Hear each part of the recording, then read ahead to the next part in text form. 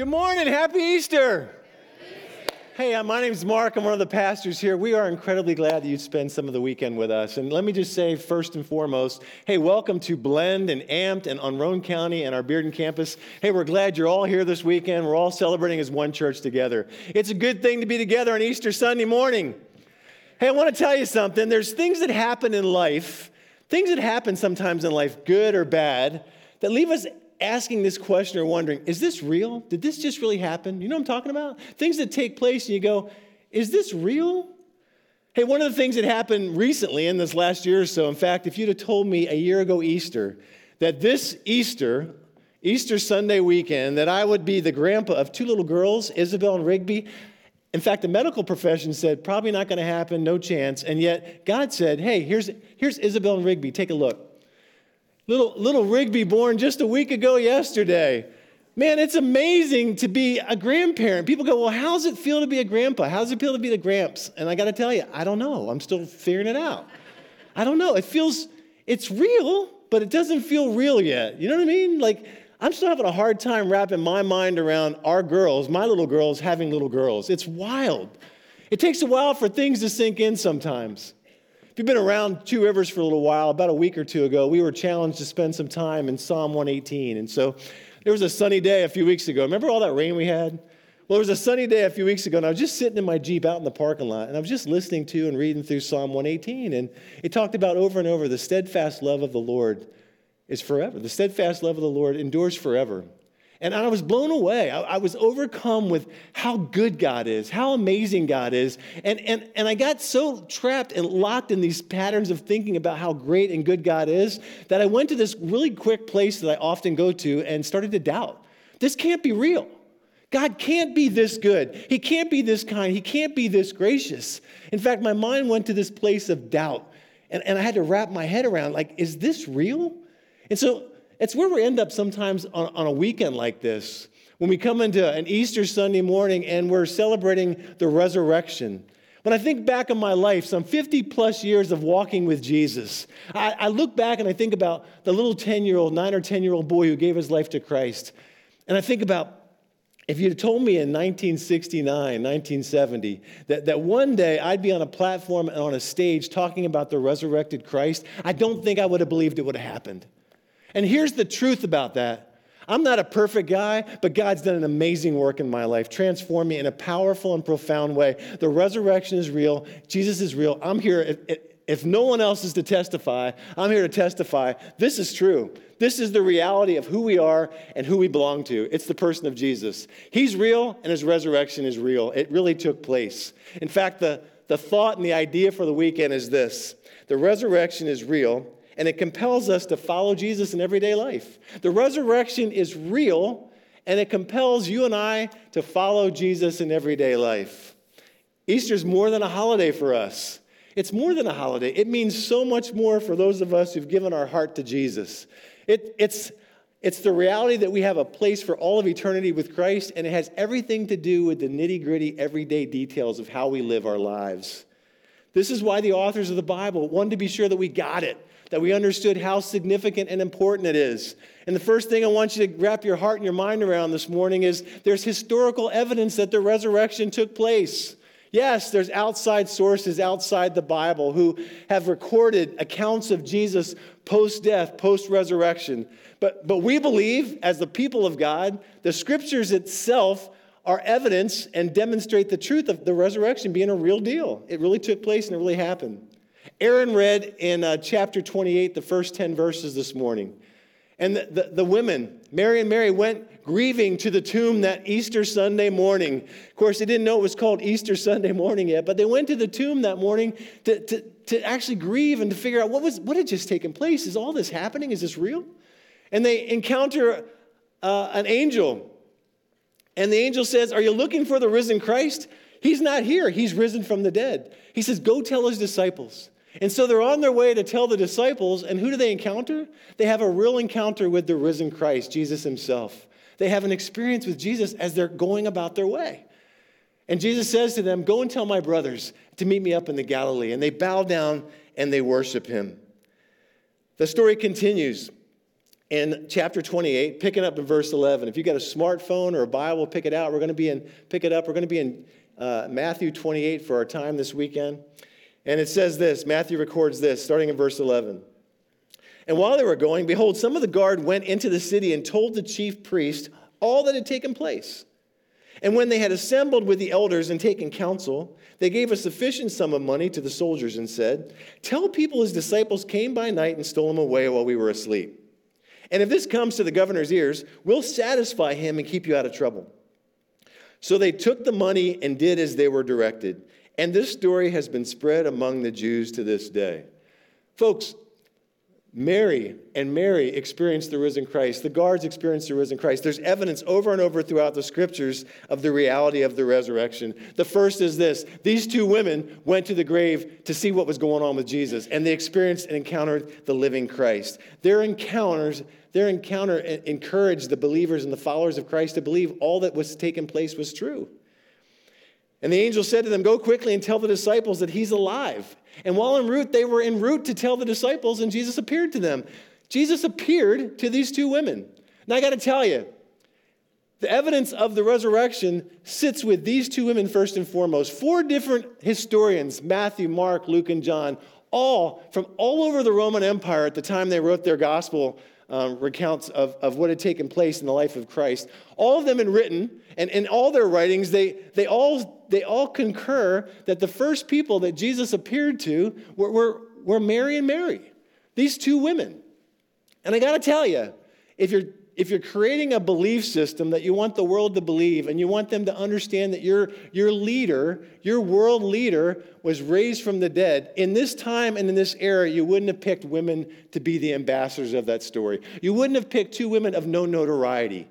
And yet, all 4 gospel writers point to the Marys as the people who first experienced Jesus and declared his resurrection.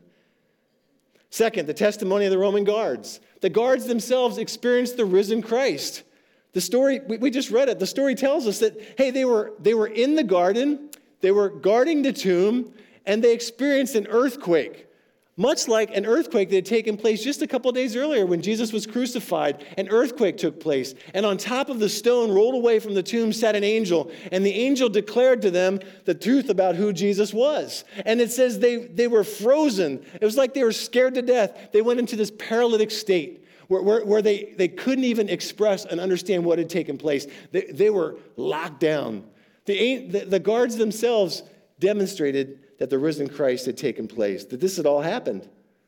And the response of the religious leaders is the third layer. There's layers and layers of defense and argument and evidence that this resurrection of Christ had taken place. The response of the religious leaders, as soon as it says the guards left, some left and went on their way, some went to the religious leaders and said, hey, this is what we've just experienced. And what do the religious leaders do almost immediately? They go into, hey, we got to cover this thing up. You wouldn't have to cover something up if it hadn't taken place. The response of the religious leaders is further evidence. Fourth, there's a payoff to the cover-up story. They paid the guards off. They said, we're going to give you a sum of money to tell this lie. And here's the lie. They created this lie. Hey, tell people if they ask you about the risen Christ that you all fell asleep and they came and stole him away in the night. I mean, at first glance, you think, well, that's viable. That's a decent lie. If you're going to come up with a lie, that's pretty good. And yet, here's the absurdity of the lie. You'd have to believe, if you believe this lie, that all the guards fell asleep at the same time. Now, there were many guards. I don't know how many, but some went to the chief priest, some went on their way. So there's more than several guards. So you'd have to believe, if you believe this lie, they all fell asleep at the same time. Anybody been with a group of people where everybody falls asleep at the same time? It's absurd. Then you'd also have to believe that these guards didn't take their job seriously. These were Roman guards. They took their job quite seriously. In fact, they were instructed, hey, here's your job for the night. No one comes in and out of this tomb. You're in charge. Make sure nothing unordinary takes place and happens.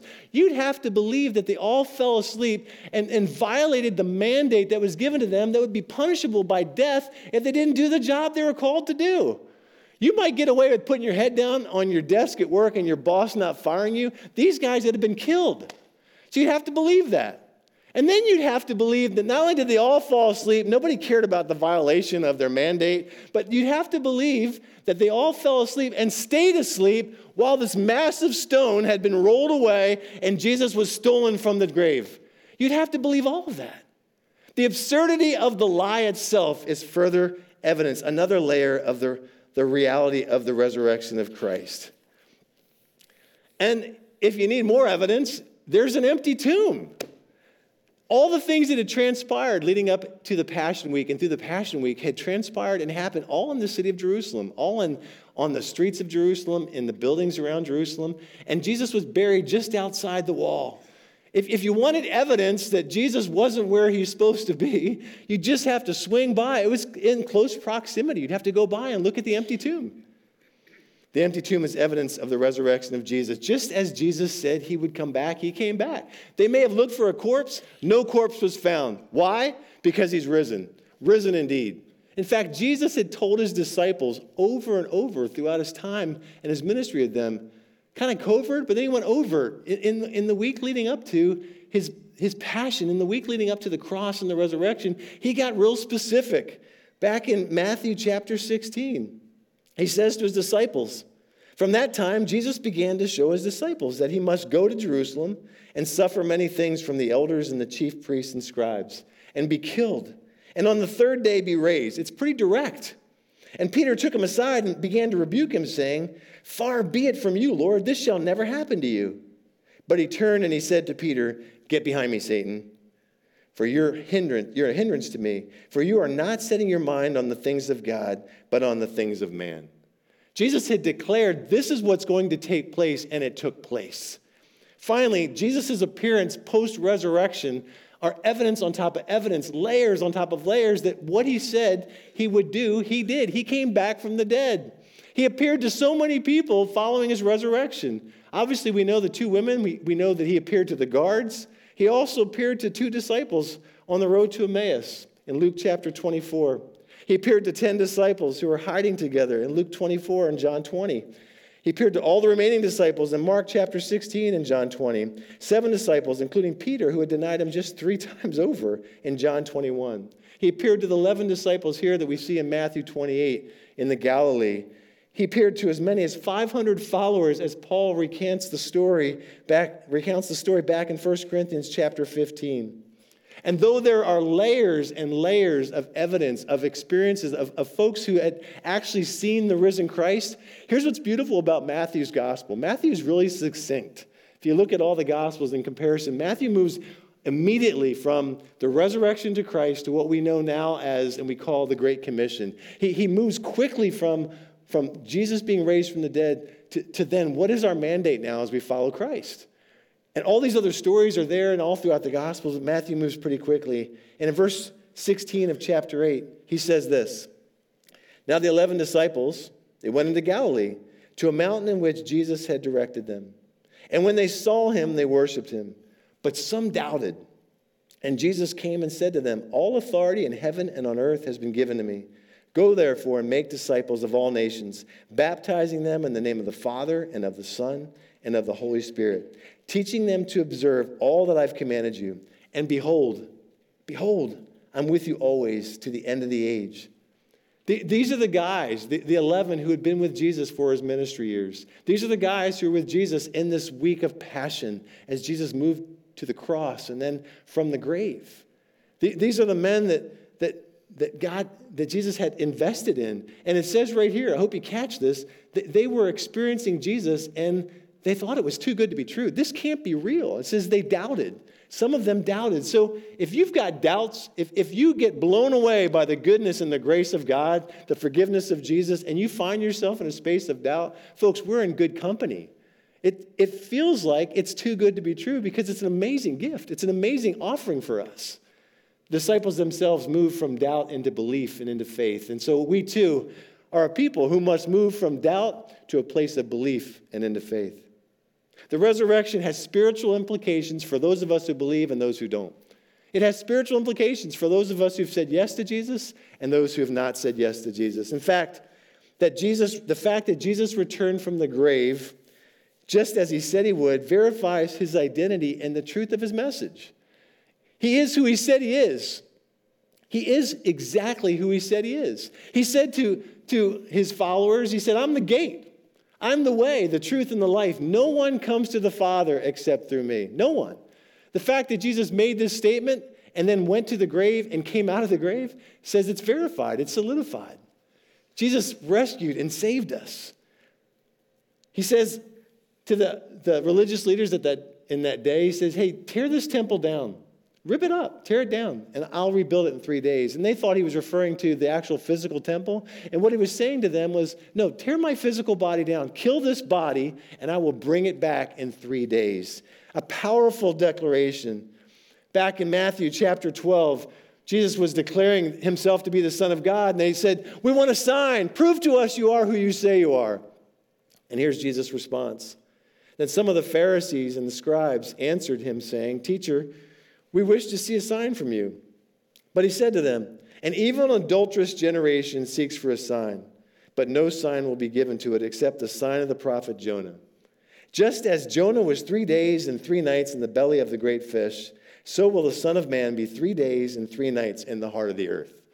Jesus said, you want a sign? Here it is. Here's the sign that demonstrates everything I did on the cross is solidified and made right. It's because I told you I'd come back from the grave, and I did. It's his resurrection. The work Jesus did on Friday, I heard a preacher years ago, it's Friday, but Sunday's coming, right? It was Friday, it was dark, but Sunday's coming. It was Friday. Our sin was nailed to a cross. My sin, your sin, my shame, your shame, what I've done, who I've been was nailed to the cross. Jesus took it all on himself, took the weight of the world, all the weight of our sin. I can't carry my own sin, let alone the weight of all the sin of the world. Jesus said, I'm carrying it all. And he nailed it to the cross so that you and I would have a redemption and a rescue that we couldn't think, hope, or imagine could possibly be true. And the reality of what took place on the cross took place because Jesus said, tear this temple down and I'm coming back in 3 days. The resurrection declared everything Jesus did on Friday was true on Sunday. Folks, that's what we celebrate. That's why we're here. If you're a believer and you know Jesus Christ, or you're visiting with somebody and they seem a little giddy because it's Easter Sunday, we're giddy on Easter Sunday because this is an amazing truth. We celebrate this every Sunday, but this Sunday, above all others, he is risen. He's risen indeed. And the fact that Jesus is risen says my sin, my shame, all that stuff in my life has been taken care of and deemed done. It's finished. God did this work in our lives to move us to a new and a fresh place. The historical reality of the resurrection leaves every last one of us with this question. And we've all had to answer it, and you're all needing to answer it if you haven't answered it yet. What do you do? What do I do with the person of Jesus? What do I do with this real Jesus? This real Jesus and his real resurrection. We all have to answer that question. And if you've never answered that question, a non-answer is a no. A non-answer is a no. Jesus said, I'm the way, the truth, and the life. No one comes to the Father except through me. If you haven't come to the Father through Jesus, you're outside the faith. You're outside of what God longs for you to have. God's calling us. He's beckoning us into a relationship with him. So let me speak to those of you here who have not yet chosen to follow Jesus. Folks, this is the invitation. Jesus is saying, I've come to rescue you. God so loved the world that he gave his only son, that whoever believes in him shall not perish, but what? Have eternal life. God has come that we might have life and life to the full. That's the offer. That's the invitation for us. And I don't know if you're here today and you're thinking, yeah, I've heard this before. Mark, seriously, this isn't for me. You don't know my story. Don't assume I don't know your story. We've all got stories. We've all got stuff that's happened to us. Every last one of us. Things have happened to us. Things have been done to us. We've done things we're not proud of, that we're ashamed of. There's things in this world that I wish I could go back and undo, and I'm sure you wish you could go back and undo. There's this lostness, there's this desperation that all of us at some point have wrestled with and grasped and grappled with and come to a conclusion, a decision, I can't do this anymore on my own. There's stuff in this world, brokenness, hardship, hurt that's invaded my life and invaded your life. And you're probably wondering, like, well, what does God have to do with this? And yet that searching, that yearning within you that there's got to be more, there's got to be more. This can't be all there is to life.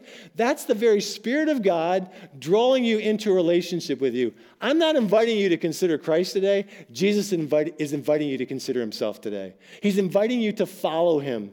And if you've never made that decision, made that choice to follow Jesus, folks, let me just tell you flat up, this is the day, this is the moment, this is the hour. This is your decision time.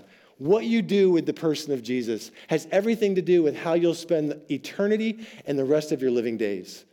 And I know for a fact that there's a handful of you here this weekend. There's this gut-wrenching yearning in you like, man, there's got to be more.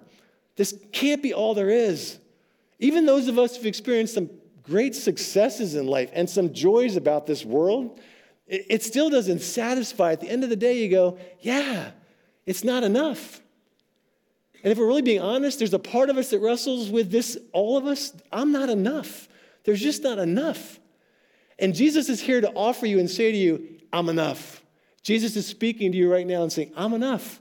I'm enough. I want to meet you. I want you to trade your life for mine. I want to invite you into followership. I want you to follow me and have a life that's full and that's rich. That's the offer that God offers each and every one of us. So I'm speaking directly to you. If you've never made that decision, folks, this is your moment. This is the hour for you. And how do I start a relationship with Jesus?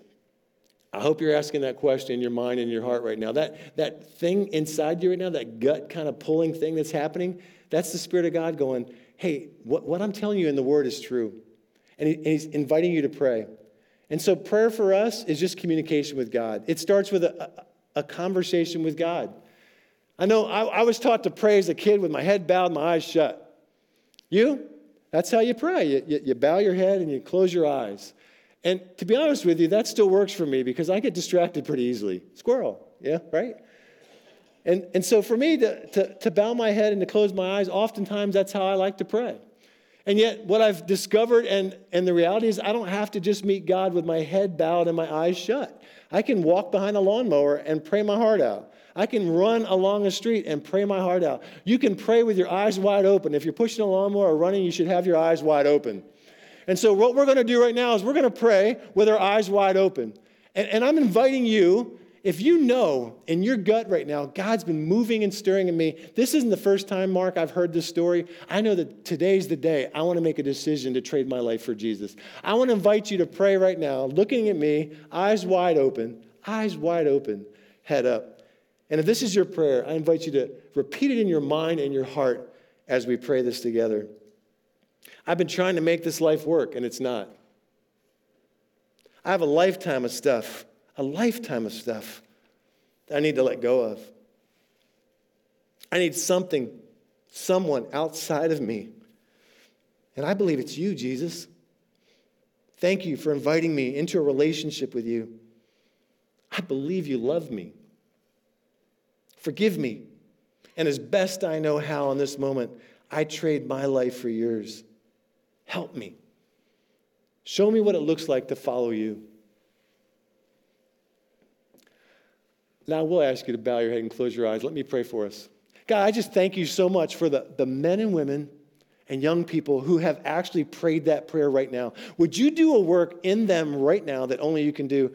You promise us that when we give our heart to you, you come and reside with us. And so, Holy Spirit, as you're taking up residence, even in this moment, within the very lives of people who've prayed this prayer, would you solidify the decision that they've made, that the trade that they've made for their life for yours? God, would you do a work only you can do in them right now?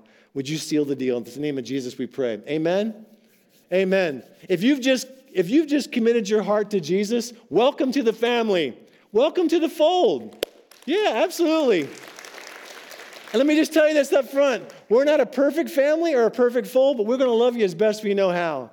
And so the one thing I got to implore you to do if you've made that decision to follow Jesus, you got to tell somebody else. You got to let somebody else know that you've made this decision. You weren't meant to walk this journey all by yourself.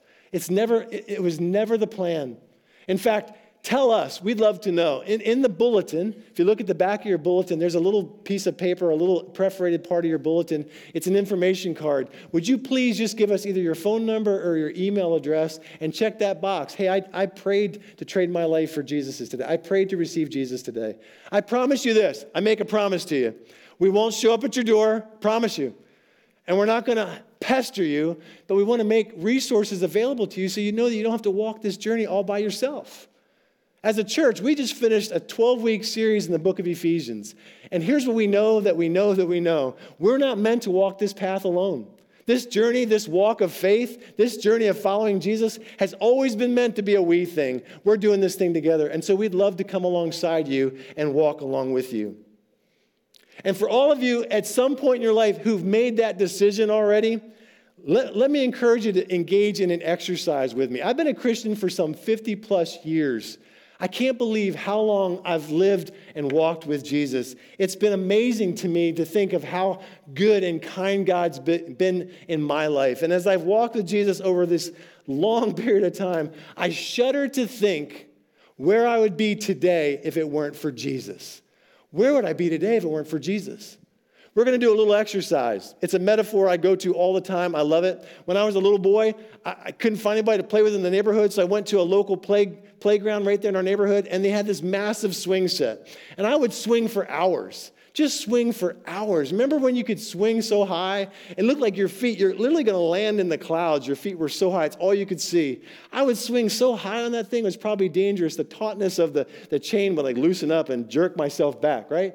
And so what I did learn about swings is this. To swing forward, you got to swing back. You can't just sit on a swing and swing forward. It's, I think, literally impossible. So the backswing is incredibly important for the forward motion.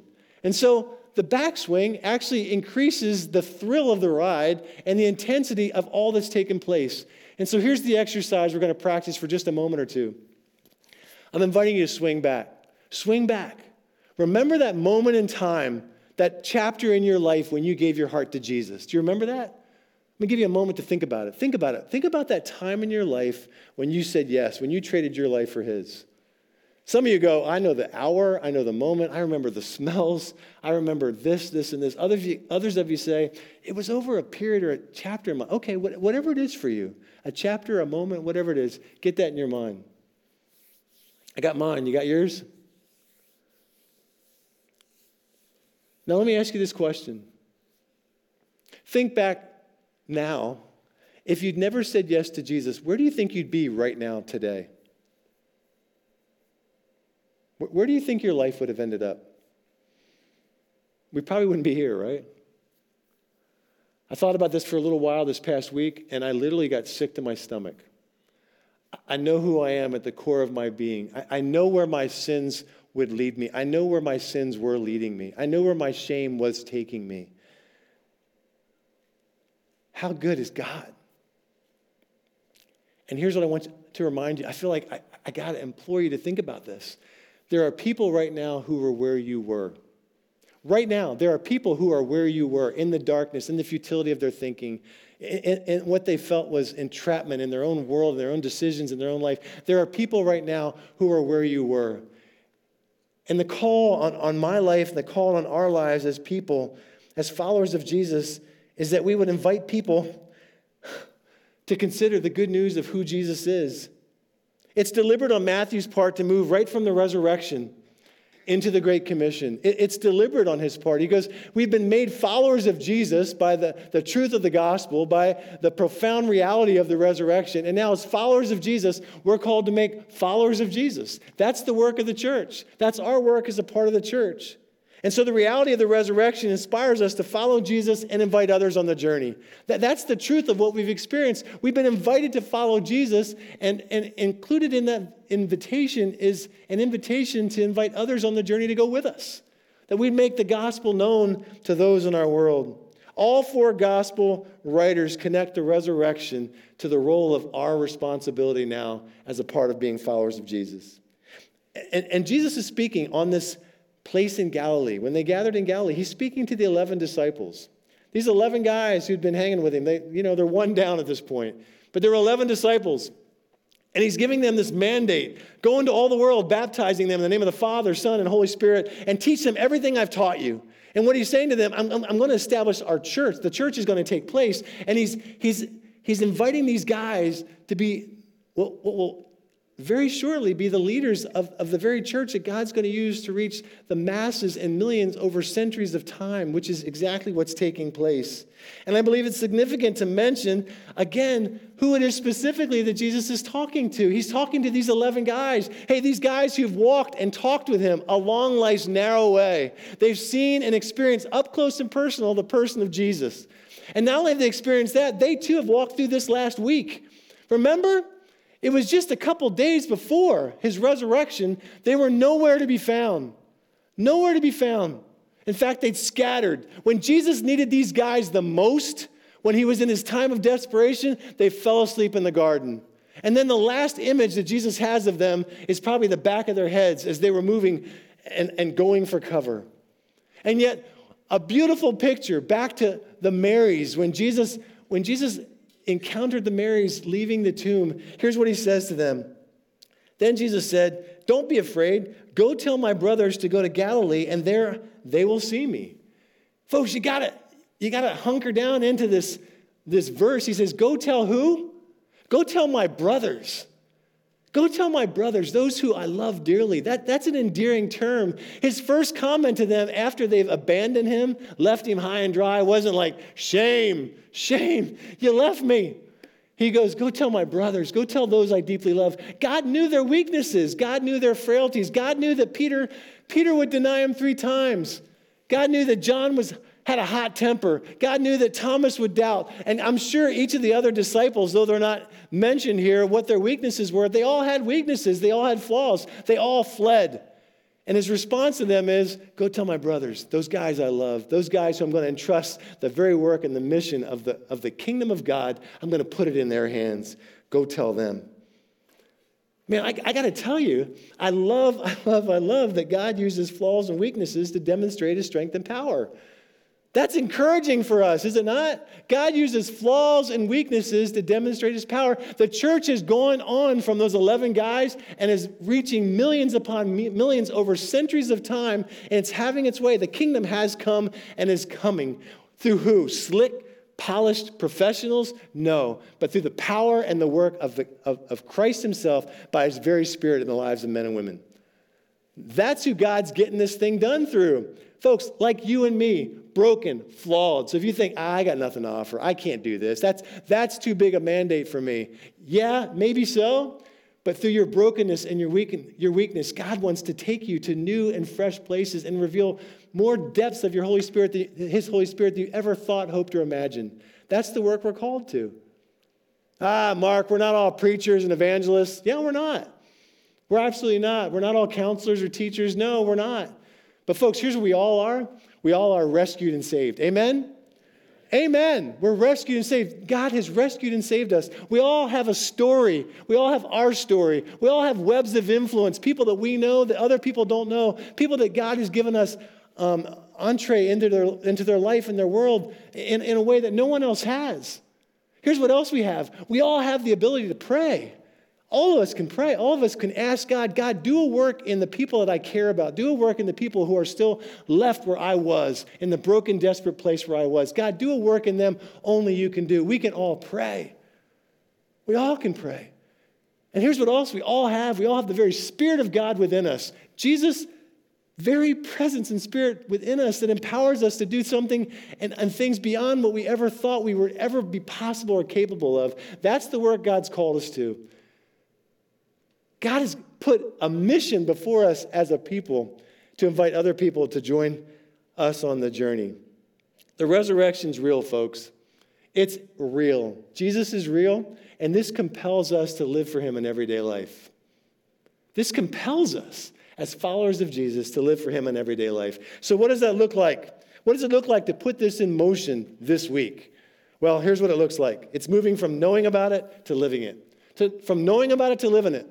If you've been around Two Rivers Church for the last year or two, we believe God has put people in our lives, orchestrated events in our lives that we have we have an opportunity to introduce folks to Jesus like nobody else does. And so we asked God 2 years ago, God, would you give each of us individually 3 to 5 names of people we can be praying for? That God, that you would do a work in them, that you would orchestrate events in their life, people in their life, some people that live nearby, some people live in other states and other countries even. God, we're praying that God, that you'd have your will accomplished in the lives of other people. We're committed to the work that God's laid before us, that other folks would become followers of Jesus by our following and being obedient to him. Hey, what else? How can we live it out this week? I hope you hear it in the phrase, we're going to live it out. We're a people of the Word. We're a people of the book. We live in the Word of God on the weekends, and we live in the Word of God in and throughout our daily lives and throughout this week. There's a discipleship tool right there in the middle of your bulletin. And if you don't have it in your bulletin, you can go to 2rc.tv/live-it-out. And if you're new to faith, if you've accepted Jesus Christ as your personal Lord and Savior, a great place for you to step in and join the rest of us. We're living it out. We're stepping into the Word of God and allowing the Spirit of God to speak truth about who He is and call us and tell us how to live in everyday life. And you know what else we're going to do? Our next step? Our next step, besides praying for other people by living it out together, we're going to stand right now, right here and across all of our venues. I invite you to stand. And Matthew makes it very clear that the King has come. And the King has come, and the King is coming back. And He has a name. His name is Jesus. Let's worship Jesus.